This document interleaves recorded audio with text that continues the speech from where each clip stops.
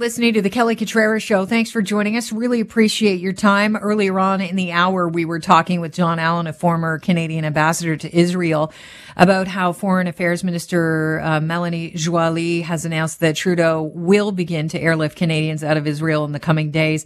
As the death toll is rising, it is a situation where nobody wants to find themselves in, but a lot of Canadians are there on vacation.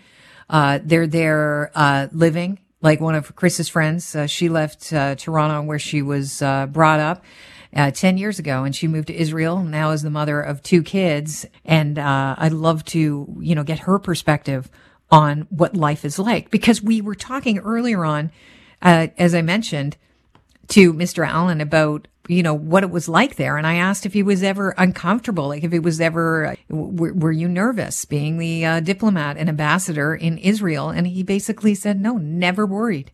And we've got Alva Yaffe on the line right now. She's a Canadian living in Israel. Alva, how are you? And it's good to have you on. How am I is it's a question that's kind of hard to answer. I'm physically safe. But scared. How far away from Gaza are you? Ooh, it's a small country, so I don't know, 60 kilometers. I don't know exactly. Maybe 60, 70 kilometers away. You packed up and left Canada 10 years ago. I'm in the middle of the country. Okay, so you're in the middle of the country. You're not necessarily where the rockets are being fired off from Gaza. Mm-hmm. You packed up 10 years ago. Oh, you actually can see the rockets. Well, there's the Iron Dome that intercepts a lot of them. But in Tel Aviv, I live in Tel Aviv, and there's all over. They're sending rockets far, not just in the south. They're coming to Tel Aviv. They're being intercepted. There's some that are falling down, which is not usually what happens. Usually the Iron Dome gets almost every one of them, but not this time. How did you feel the first time you experienced a missile, flying in and the Iron Dome shooting it down? Because, we're watching it on CNN right now and thinking, wow, that must be trippy to live with. Oh, trippy. Well, first of all, I've been here 10 years, and the year after I came here, there was a war. So I got a culture shock right at the beginning. This happens every once in a while, but what's happening right now has never happened before, like in the history of the country. So this is a whole new ballgame. This is nothing like we've ever experienced. So there's really no words. I'm living in a country where people normally go, oh, it's okay, we're used to this. This is our reality. But this time Israelis are saying they're scared. So it's a whole new level. And how does that make you feel as a Canadian Israeli when the people that were born and raised there are scared? It's the most frightening thing. And it's frightening when you can't even trust your government, the army that's supposed to have your back.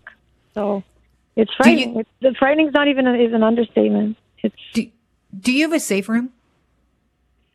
In my apartment, no, but I came to a house with my in-laws where there is a safe room because I had to go somewhere safer. How much time are you spending in that safe room? Well, I'm in a place right now that is considered relatively safe. There hasn't been a siren here for the last 3 days, but we were just called into the safe room, like the whole country was just now, last hour. You're supposed to stay there for about 10 minutes. Because there was a fear of terrorist infiltration. So everyone goes in their safe room and waits. And what do you say to your kids while you're down there? My 6-year-old is scared. She doesn't want sirens, but she's like keeping calm because we're trying our best to keep calm in front of her. But, I don't know. I don't think any of us know. And I'm sure, you can hear it in your voice.